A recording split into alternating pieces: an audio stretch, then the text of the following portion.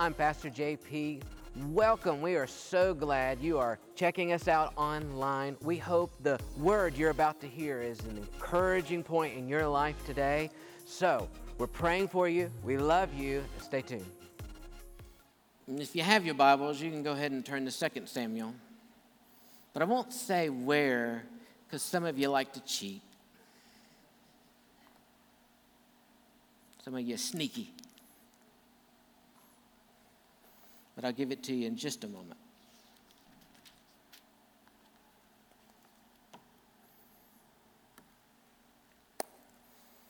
Mom guilt, absentee dad, body shaming, social media shaming, imposter syndrome. I mean, the list goes on and on. It seems like every day the world just keeps inventing new phrases, new terms, new vocabulary. We're starting to have to make up words to define and help illustrate the ways we want to shame and cancel people. Blot people out. X people out. It just seems like our world suffers from not knowing how to deal with and heal from shame. From their own shame. They don't know how to deal and help others heal from shame. Today I want to talk about how to heal from guilt and shame and rejection. You ever done something that you were ashamed of? Whether you ever felt a deep sense of shame? Whether you were guilty of something or someone else was guilty of something, but you carried the shame. Maybe it was private, maybe it was public, maybe it was something you did, something done to you. Maybe it's something that's deeply buried and it comes up every now and then. Maybe it's crushing and heart-wrenching, or some form of rejection that keeps playing itself out in some way, in some nature, in some form or another. And then we find ourselves as adults sometimes, especially, but all ages, living in a dark place. Just a dark place, but we don't really know it. Because it's not like pitch black, it's just a gray space. And you live in life, but everything looks gray. It's a valley of shadows. It's just, you're going through the motions, but you're filtering everything. You're just moving through one valley of shadows after the next. And you just see everything through the gray. Every circumstance, every person, every relationship, everything around you, it's just through the gray. It's just because someone carrying the shame that you carry deserves to stay in that low place. You've convinced yourself. You deserve it. Or you're supposed to be in that gray place. You're supposed to be in that space of no value. Just no value. And interesting enough, the Bible actually has a geographical place, that its literal translation, its name means no value. No value. There were no pasture lands. It could not bear fruit. It couldn't be farmed. It was just dysfunctional. It couldn't give any healthy wells or any healthy water or anything like that. It was just a odd place.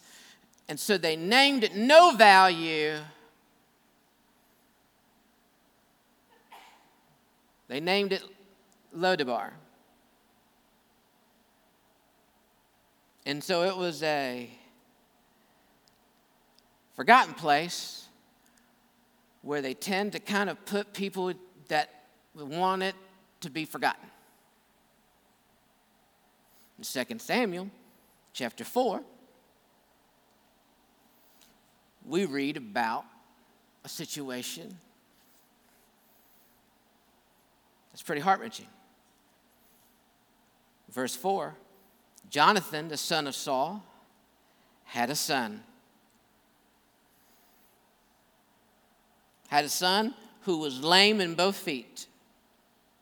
He was 5 years old when the news about Saul was king, and Jonathan was his son, an heir. The news came from Jezreel and so his nurse picked him up and fled.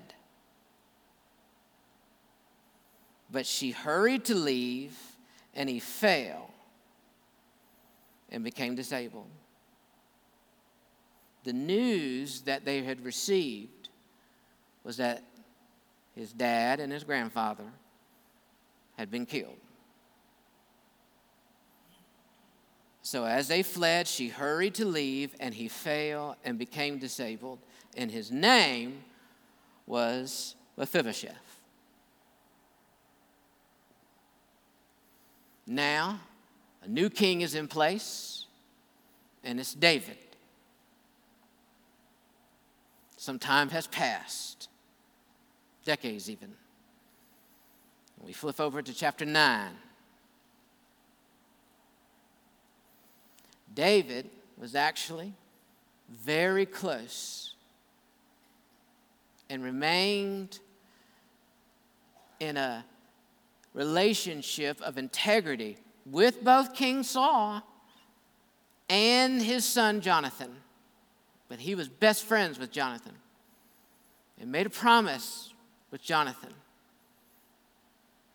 that he would do his best to be good to his family. And so, in chapter 9, David asked, "Is there anyone still left of the house of Saul to whom I can show kindness for Jonathan's sake?" Now there was a servant of Saul's household named Ziba, and they summoned him to appear before David. And the king said to him, "Are you Ziba?" And "At your service," he replied. And the king asked, "Is there no one still alive from the house of Saul to whom I can show God's kindness?" And Ziba answered the king, "There is still a son of Jonathan. He is lame in both feet." "Where is he?" the king said. And Ziba answered, "He is at the house of Machir, son of Amiel, in Lodabar." Now let's just pause and pray for a moment. Lord, we just ask now that as we begin to look at this story, that you would help us see past just the surface renderings of a few actions of a few individuals and look within to see your hand at work and how it might be at work in us. So come, Holy Spirit. Let your word come alive. Let it come alive in me. Let the meditation of my heart and the ministry of my lips be pleasing to you, O Lord. We ask in the name of the Father, Son, and the Holy Spirit. Amen. The whole country was up in arms. Everywhere alarms sounded. Militias suited up, headed out, bloodthirsty and power-hungry. These bands, raiders, hit the trails, murdering throughout the countryside. Their cries brought news of King Saul's death. And like any political situation like this, there's always going to be collateral damage. The house of Saul was crumbling. And there are always people going to take advantage of that.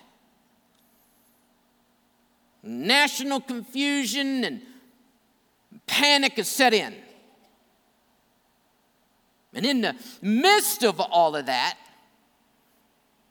word has finally reached that not only is Saul dead, but Jonathan is dead.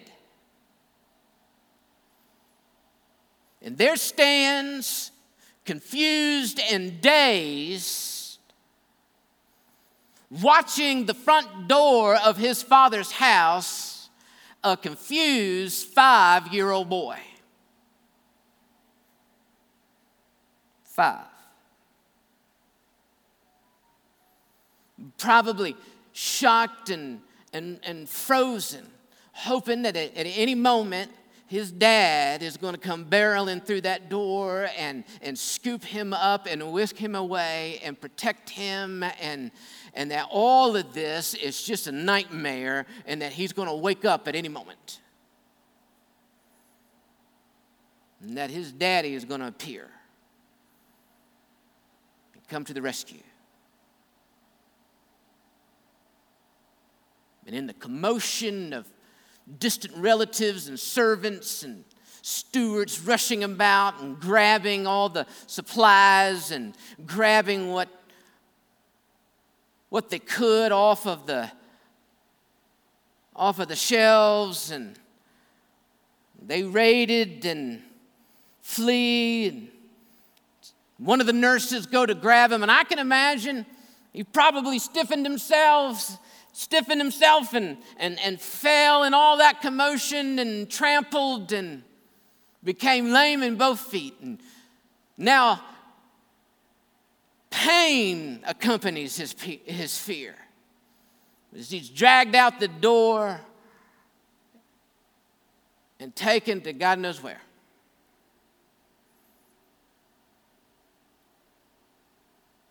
Some guy named Maker takes him in, some distant relative probably.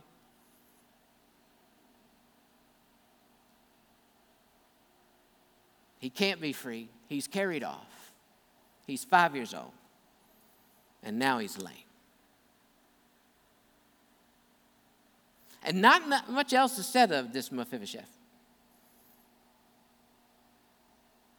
Not much else. He's lame. He's unable to walk without assistance of a human hand. And now, all really much he can do is sit around the house of a salesman. And he's probably surrounded by a bunch of disgruntled, embittered, leftover survivors of the house of Saul, who they too now have found refuge about in the only space that they could down in Lodabar. No longer in the bright halls of a prince's palace. No longer playing in the green rolling pastures of those beautiful hills in the countryside. Now he's got to adjust to the arid, dry, and sandy spaces of Lodabar. And I'm sure he's being told stories of the evils and wickedness of this David and his lot, and being told about how his family was slaughtered and cut down, and how he's even lame and crippled and in the current state that he is in, and all of it is David's fault. He probably grew up hating, even fearing David. Mephibosheth's even his name, his very name means spreader of shame, thing of shame, not person of shame, a thing of shame. He is a thing of shame, living in a desert, being sold a bill of bitter goods. And then something unexpected happens.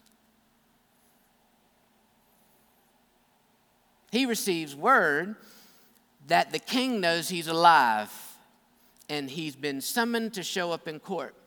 Now that's probably the longest trip Mephibosheth has probably ever taken.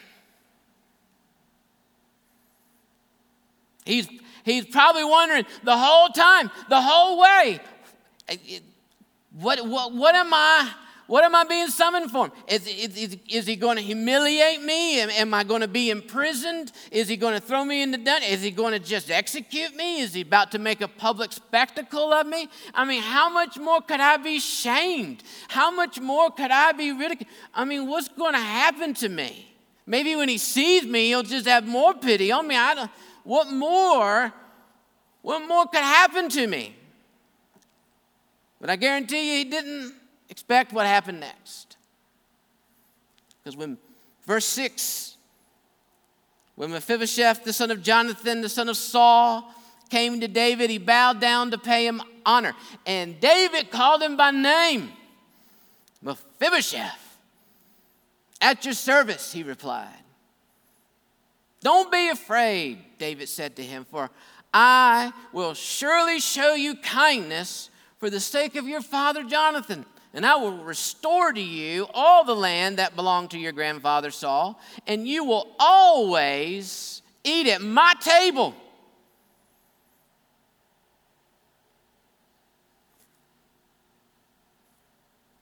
I had to raise some eyebrows for the rest of the folks sitting at the table. And especially for Mephibosheth. But verse 8, Mephibosheth bowed down and said, what is your servant that you should notice a dead dog like me?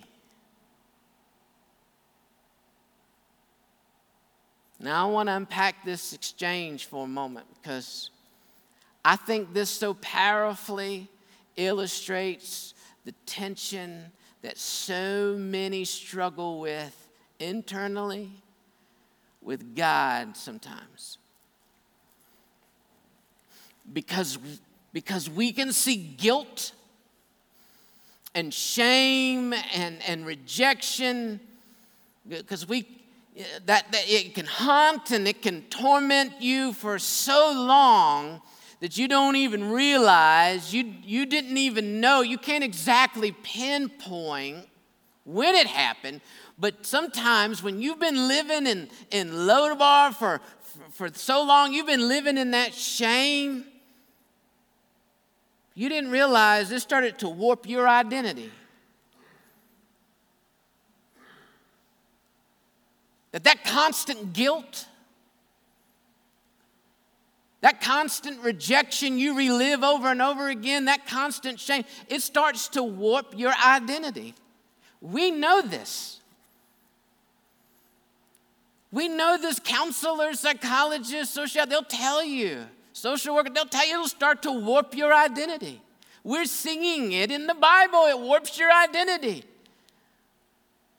Mephibosheth was told he was going to, not, hey, can if you want to. He was going to receive kindness from the king and that he was going to be restored. And his response was, who am I?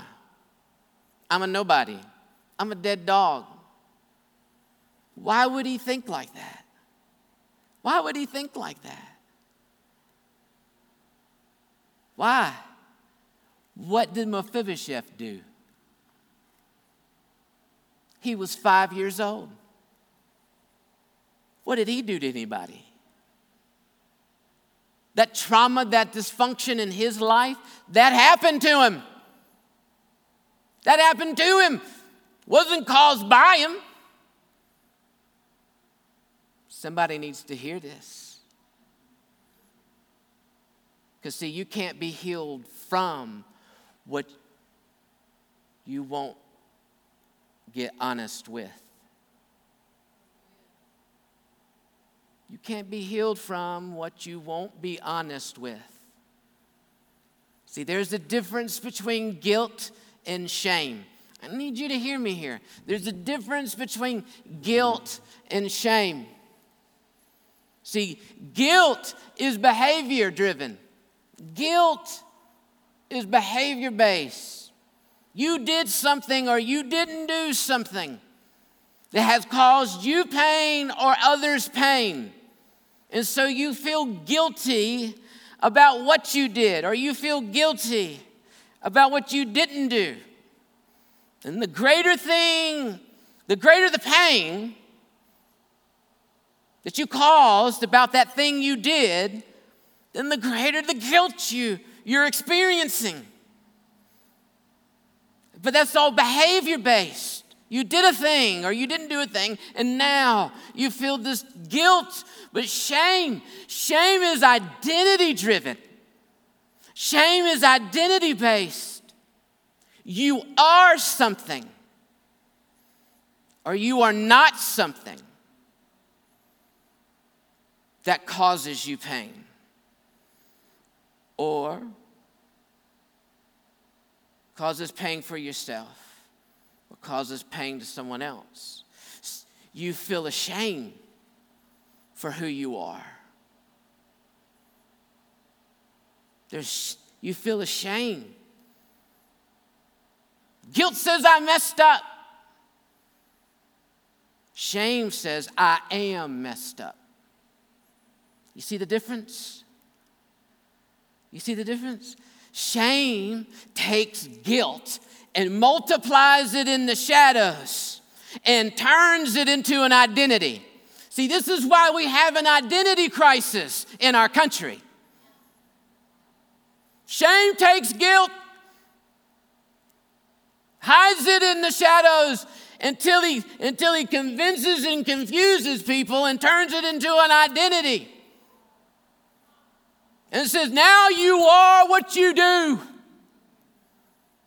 And convinces you this is who you are.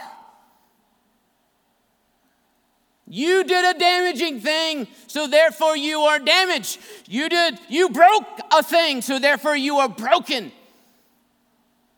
You have made something flawed, blemished, imperfect. Therefore you are flawed, blemished, imperfect. You see how that works? So many people, they don't realize they're walking around carrying shame, an identity over something that should have never been adopted. Because the enemy in the dark places of the heart and mind was able to convince them to convert that something that was guilt. The guilt was real, but it should have never multiplied into shame and an identity. Sometimes shame takes guilty things that they did, just like Mephibosheth. Sometimes shame will take guilty things that they did and multiply it in the shadows and turns it into your identity. Things that they did and convinces you it's now who you are. Things that you had no control over, they did it. And now somehow you're dirty, somehow you're impure, you're disgusting, you're weak, insignificant, unwanted. That somehow you're different because of something they did, something they're guilty of, has somehow turned into your identity. Friends, shame is identity driven. and I found this to be true, and I bet you have too, that shamed people shame people. People full of shame, deep, even hidden shame, tend to shame. We often hate in others the very sin that we see in ourselves. But you can't be healed from what you won't be honest with. Maybe you can't seem to get past your past because that's not guilt you carry. That's shame. Oh, I know my sins are forgiven. Yeah, but you've taken it on like an identity. A dead dog like me, Mephibosheth says. And I love what David does. Completely ignores him. Completely ignores him. Completely bypasses him. I think he sets a great example for us. It's like David goes, I get it. I get it. I get it, Mo. I'd be a little skeptical too of me. But I think David's also learned a little something at this point in his life, that shame needs time to heal. Shame needs time to heal. And shame needs a people willing to stand in the gap and be God's healers.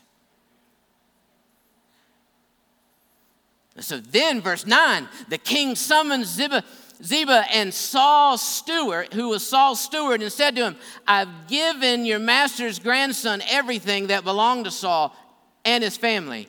Now I want you and your sons and your servants, I want you to farm the land for him and bring in the crops so that your master's grandson may be provided for, and Mephibosheth's grandson of your master will always eat at my table. Now Ziba had 15 sons and 20 servants. See, baby, she had 15 sons. He has 15 sons. 15 sons, okay. 15 sons.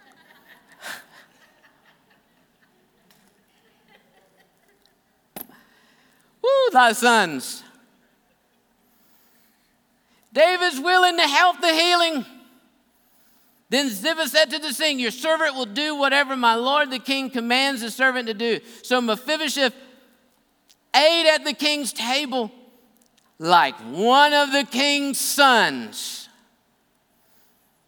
And Mephibosheth had a young son named Micah, and all of the members of Ziba's household were servants of Mephibosheth. And Mephibosheth lived in Jerusalem because he always ate at the king's table. He was lame in both feet. Now, did you see what he did? You see what David did? Now look here. Gave him back all of his inheritance. Okay? Then gave him the stewards and the servants and all those sons to work the land. Okay? But didn't send him away. He's from the tribe of Benjamin. Okay? That's not in Judah. He could have sent him away to where that stuff was, but he didn't. He didn't do that. He didn't send him away to go live where all this stuff was.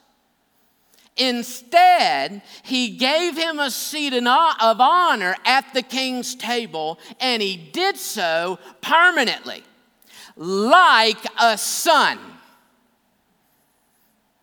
It's like the king knew that the greatest gift he could give Mephibosheth was the gift of a new identity, was the gift of a new label, like the one that was his when he was 5. He was the son of a king. He was a prince of Israel. Listen, friends. The hurting aren't problems to solve. They are a people to join with, to be there with, and to stay with them until they are healed. Now, can you imagine? I want you to imagine this.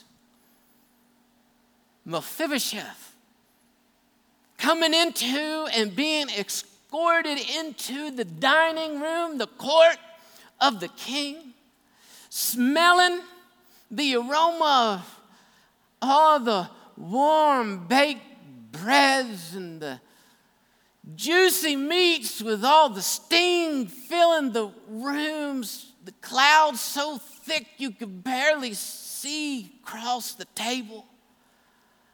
Ooh, I'm getting hungry. I feel the anointment. The clusters of fruit and bigger than anything he's ever seen. He's been living. And Lodabar is this. He's seated in the grandeur of a king's table now. And as he's seated, he closes his eyes and he bends his face forward to feel the warmth radiating from the table. And with his eyes still shut, I just imagine that he begins just a flood of memories. He has to just start to remember all those childhood memories have to start coming back to him, flooding his mind. I would imagine sitting at that table, he has got to see his father and his grandfather. I'm sure he was overwhelmed with a wealth of pictures and moments of better days for him. Days a son, a little kid should remember. Days where his family was still together. Days of celebrations and days where there were good times and good memories and where everyone was and everything was right in the world. Days where things were perfect in the eyes of a little boy. Days untouched by violence and blood and trauma, and the slight smile on his face. He opens his eyes to be seated at a table with all those who have warred against, killed, banished, and or now rule over what's left of his family line. And in the courtyard just beyond, the musicians and the harpists began to play and sing. The Lord is my shepherd. I shall not want. He maketh me lie down in green pastures. He leadeth me beside still waters. He restores my soul. He leadeth me in paths of righteousness for his name's sake. Yea, though I walk through the valley of shadow of death, I fear no evil, for thou art with me, thy rod and thy staff. Thy comfort me.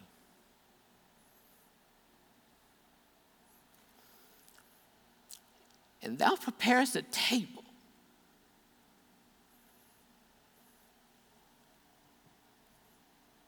before me in the presence of my enemies. And anointest my head with oil, and my cup runneth over. And surely goodness and mercy shall follow me all the days of my life, and I will dwell in the house of the Lord forever.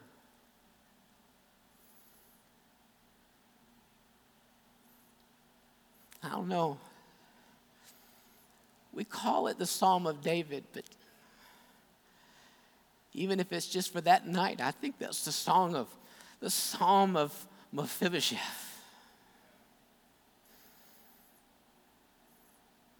What healed Mephibosheth's shame?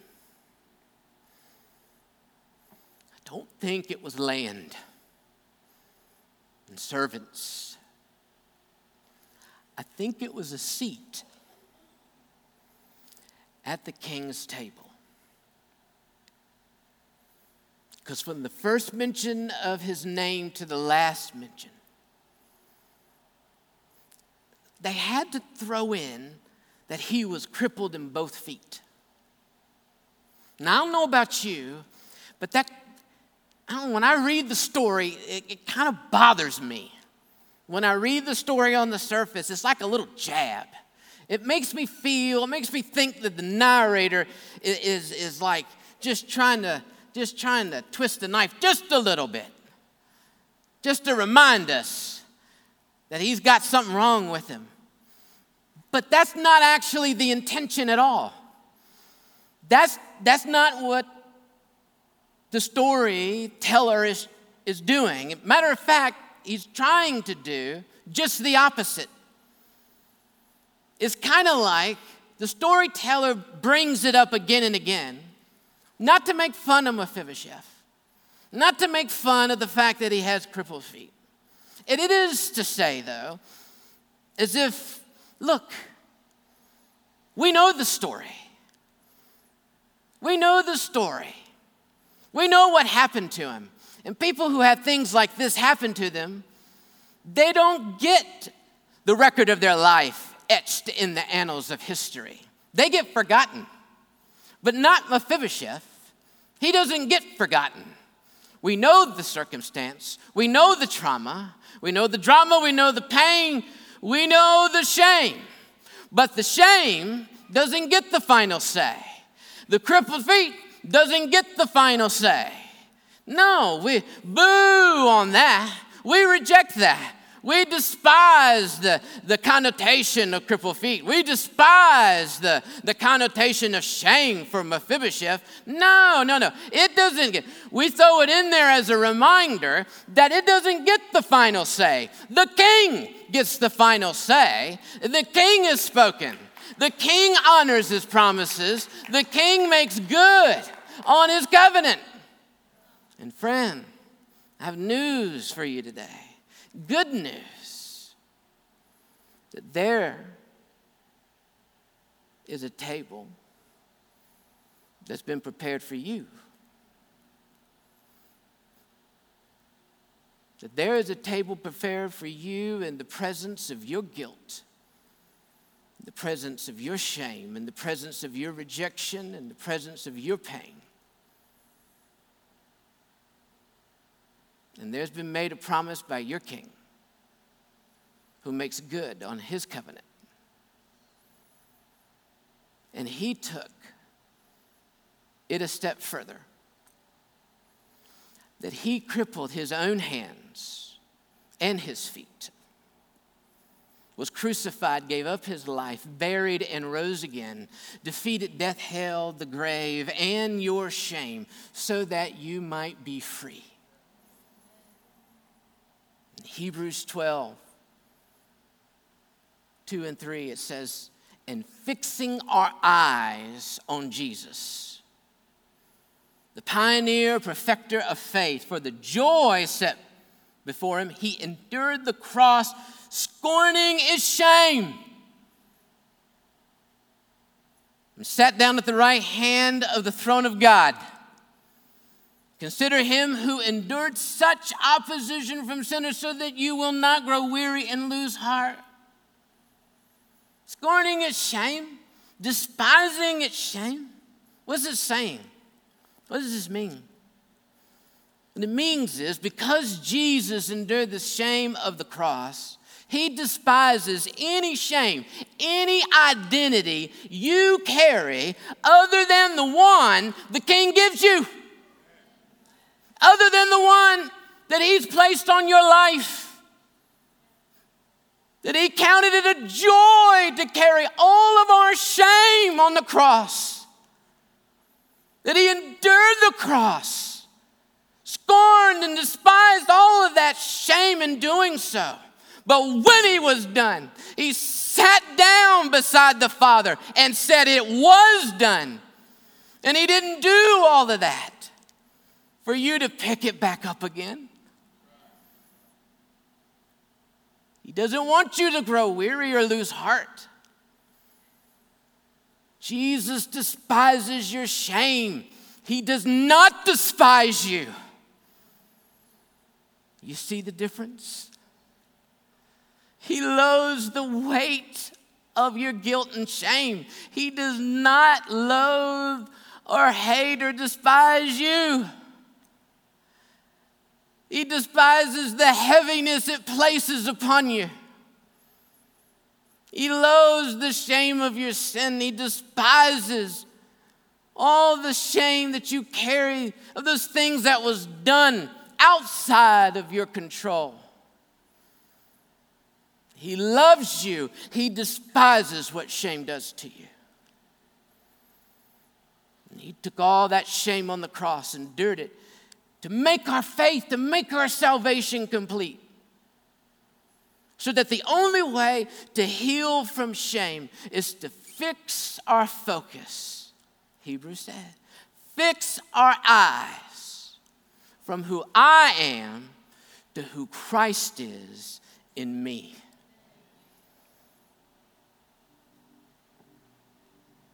It's as if Mephibosheth, David looked at Mephibosheth and said, listen, you are not what your grandfather did. You're not even what your father did. You're not what you do. Mephibosheth, you're not what someone did to you. Mephibosheth, you are not what others think you are. You are not even who you think you are. You are who the king says you are. And the king says you are a son. That you're a prince. Friend, I don't know who needs to hear this today. But in Jesus, you are not a deadbeat. You are not a failure. You are forgiven. You are not a fake. You are free. You are not damaged. You are a disciple. You are not broken.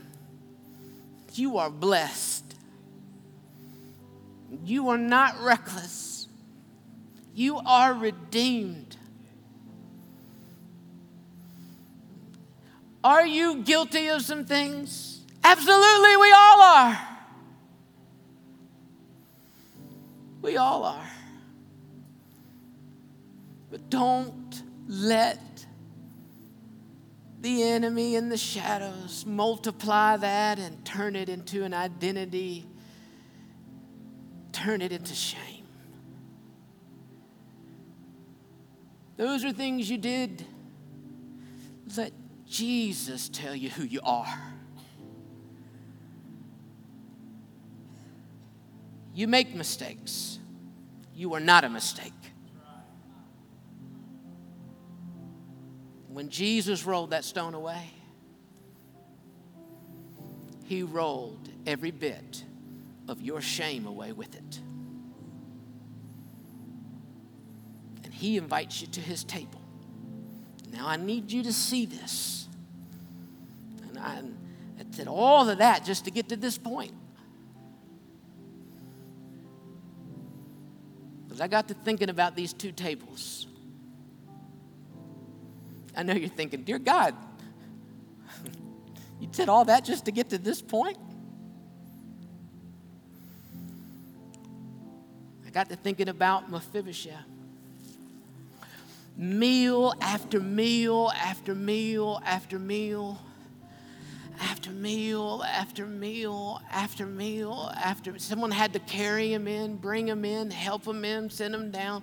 Meal after meal after meal, sitting around this table with all these strangers, people he did not know, grow up with.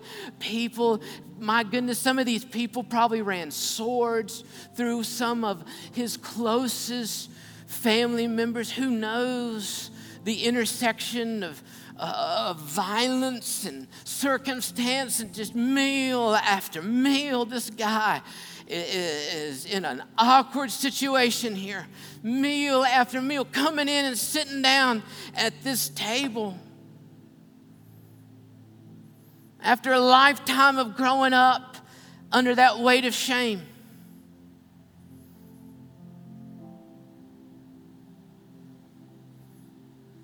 Being seated in the presence of his enemies. Yet a table was prepared. Because the king, the great shepherd, has spoken. And every time he was seated, the truth remained. Everything that was given back to him remained his. No one touched him. No one messed with him. Every time he sat down at the table, the truth remained. He remained untouched, protected. No one harmed him. No one messed with him. No one spoke an evil word against him. He couldn't protect himself. He couldn't protect himself. But the truth remained. The word of the king remained and was his shield. Meal after meal being brought to the king's table. He's seated at the table. Seated in the presence of his, anointed my head with oil, because that's what a good shepherd does. He checks for injuries, scratches, cuts, and when he finds one, he takes the time, dips his hands in the oil, because oil was thought to have healing properties, and would anoint, would dip it in, and like medicine, would rub it on the wound to protect it, to heal it. And with sheep, would speak calming words, because sometimes in that healing moment, it stings a little bit. And so while it stings a little bit, we also know it heals the brokenness. So come and eat. Come and rest, son of Jonathan, prince of Israel. You are no dog. You are a son of a king. Meal after meal being brought to the king's table, seated at the king's table. My cup runs over. In the Middle East, long custom still today. An empty cup means the party's over, y'all. Go home. But if the host wanted to make it clear that you were always welcome and that he wanted you to stay, then you not only filled it to the rim, but you filled it overflowing till it spilled everywhere onto the table. You didn't care if you made a mess. It was symbolic, but it was also meant that if you spilled it overflowing onto that table, it meant that me and you, we got a special relationship. You stay as long as you want. We're going to party all night. And my cup runs over. Meal after meal after meal. This invitation's never going to run out, Mephibosheth. Meal after meal. You are a son of the king. And I don't know when it happened, but I just have to believe at some point the healing came and his shame was rolled away. And I think it happened at the table. I think his shame was rolled away. And I think it happened right here. I don't have any proof. It's just my guess, but the scriptures made it clear. It spoke of the table twice. He stayed in Jerusalem and he always was at David's table. And my guess is this. And my guess is as good as anybody's. Are you with me? My guess is this, is that Mephibosheth came in and he sat around the table like everybody else, and the revelation came. That the light bulb went off. Because see, he got to know these people. Got close to these people. He looked around the table and he straightened his back and he squared his chin. And he looked around. Because have you ever noticed when you're seated around the king's table, everybody's feet are covered.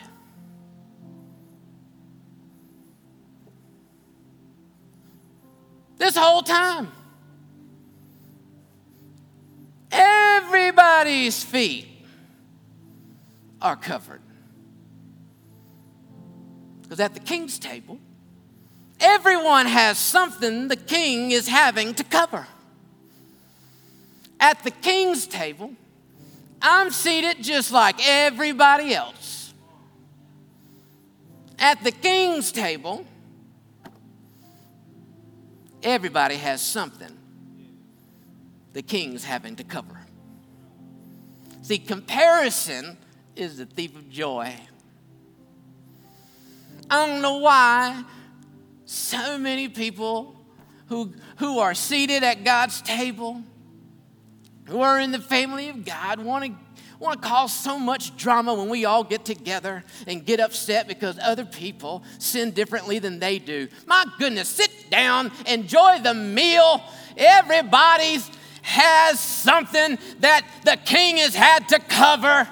Just enjoy the bread and the cup. I don't know how long it took for Mephibosheth to realize nobody can see my feet. They can't tell. And I think he sat up a little taller. Because sometimes the healing process takes time. It takes time for the heart to catch up to what the mind already knows to be true. Don't we need to be patient with one another? So while we're doing it, why not sit down and eat? But see, that's why we come back to the table.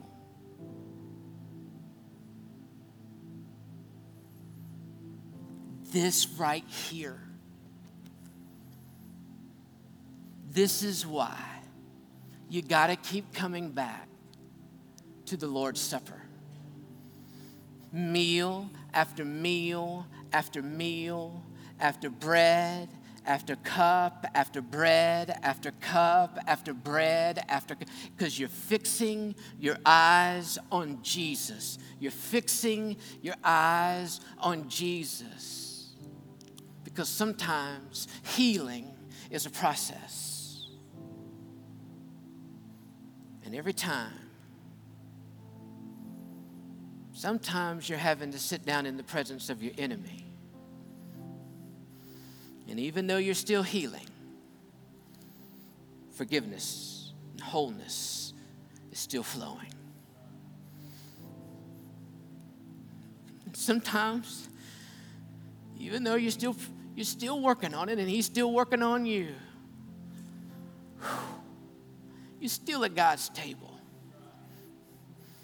Your feet are still crippled, but he got you covered. Meal after meal after meal. This is why we do this. Because we're fixing our eyes on Jesus. We don't fix our eyes on a preacher. We don't fix our eyes on a prophet or apostle or teacher or so-and-so. This is his table. He's got you covered.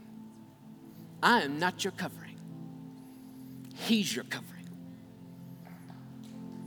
He's got us covered. And on that great day at the marriage supper of the Lamb, I'm going to sit down at the kiddie table just like the rest of you. His blood covers it all. And at the king's table, he covers all of our blemishes and all of our faults and all of our failures and all of our mistakes and all of our sins and all of our guilt and all of our shame.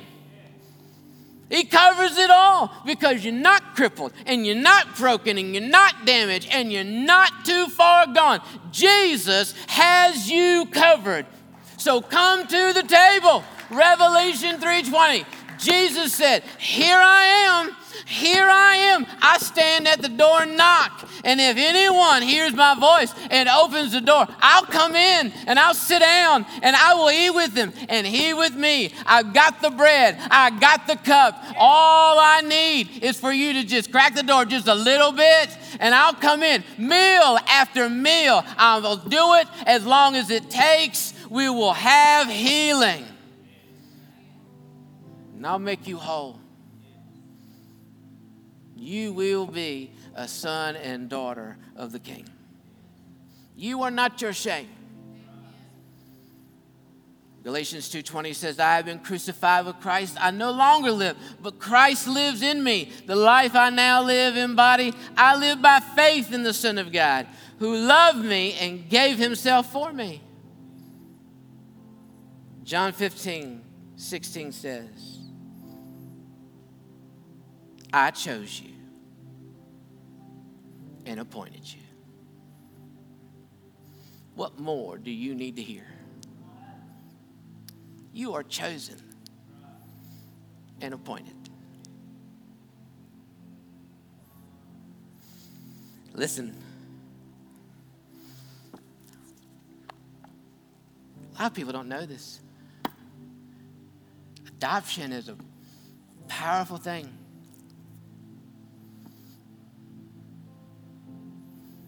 I do not know why I was named John Paul. I was born early. My mother was still unconscious. I was placed in the incubator. I was not born with the last name Vic. I had a different last name. But if you go to the state house, because the little clinic that I was born in Grantsville, in Calhoun County, West Virginia, no longer exists, probably for the health and safety of everybody involved. You have to go to the state capitol to get a copy of my birth certificate. You won't find the name I was born with. You will find John Paul Vic, because I have a father who adopted me. I can't tell you how special that makes me feel.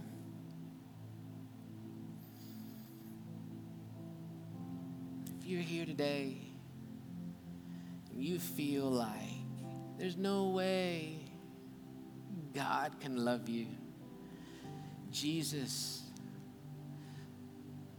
says, I thought it nothing but joy to put myself up on the cross and to cripple my own hands and feet to wipe away your shame and to adopt you as mine, so that you can come sit at my table right beside me. With every head bowed and every eye closed, if you're here today and you don't know where you stand with Jesus,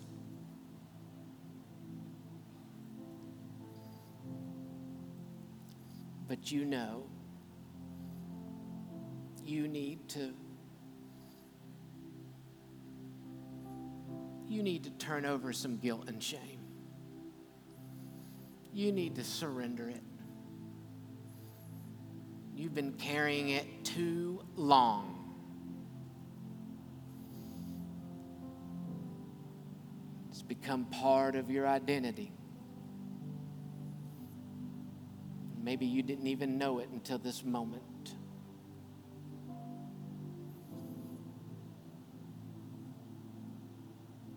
Maybe the day is the day you take the first step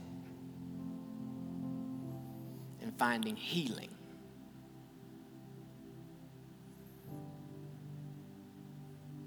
In realizing you are who He says you are.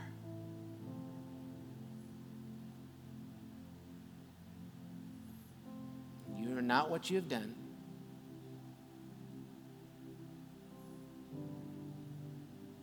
You are who He says you are. And that your future is bright, because whom the Son sets free is free indeed. Thanks for joining us again. We hope today's word was a blessing to you, maybe even challenged and inspired you. We'd love to connect with you, serve you in any way. Go to mynorthside.church, click the link for us to connect. We are praying for you. We believe that God has great things in store for you. We'll see you next time.